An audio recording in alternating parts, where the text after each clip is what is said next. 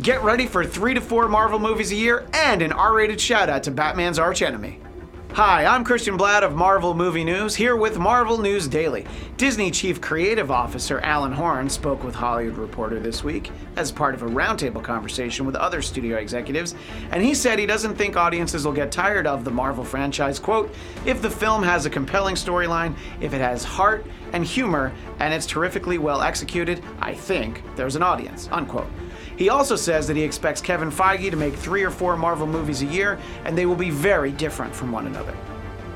Someone else with major box office clout, Ryan Reynolds, has tweeted out congratulations to Joker for breaking the worldwide box office record for an R-rated movie, but he did it in true Deadpool fashion, which of course means an appropriately R-rated post saying, "You motherfucker."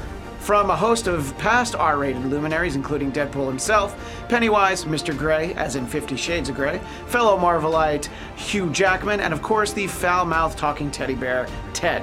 Congrats to Warner Brothers and everyone with the Joker movie, but let us know in the chat what Marvel villain would you like to see get an R-rated origin story. My vote is for Kraven the Hunter, but leave your comments down below. Be sure to tune into Marvel Movie News Thursdays at 1 p.m. Pacific right here on Popcorn Talk. And of course, look for Marvel News Daily every weekday with myself and Zia Anderson. I'm Christian Blatt, and you can follow me on Twitter and Instagram at ChristianDMZ.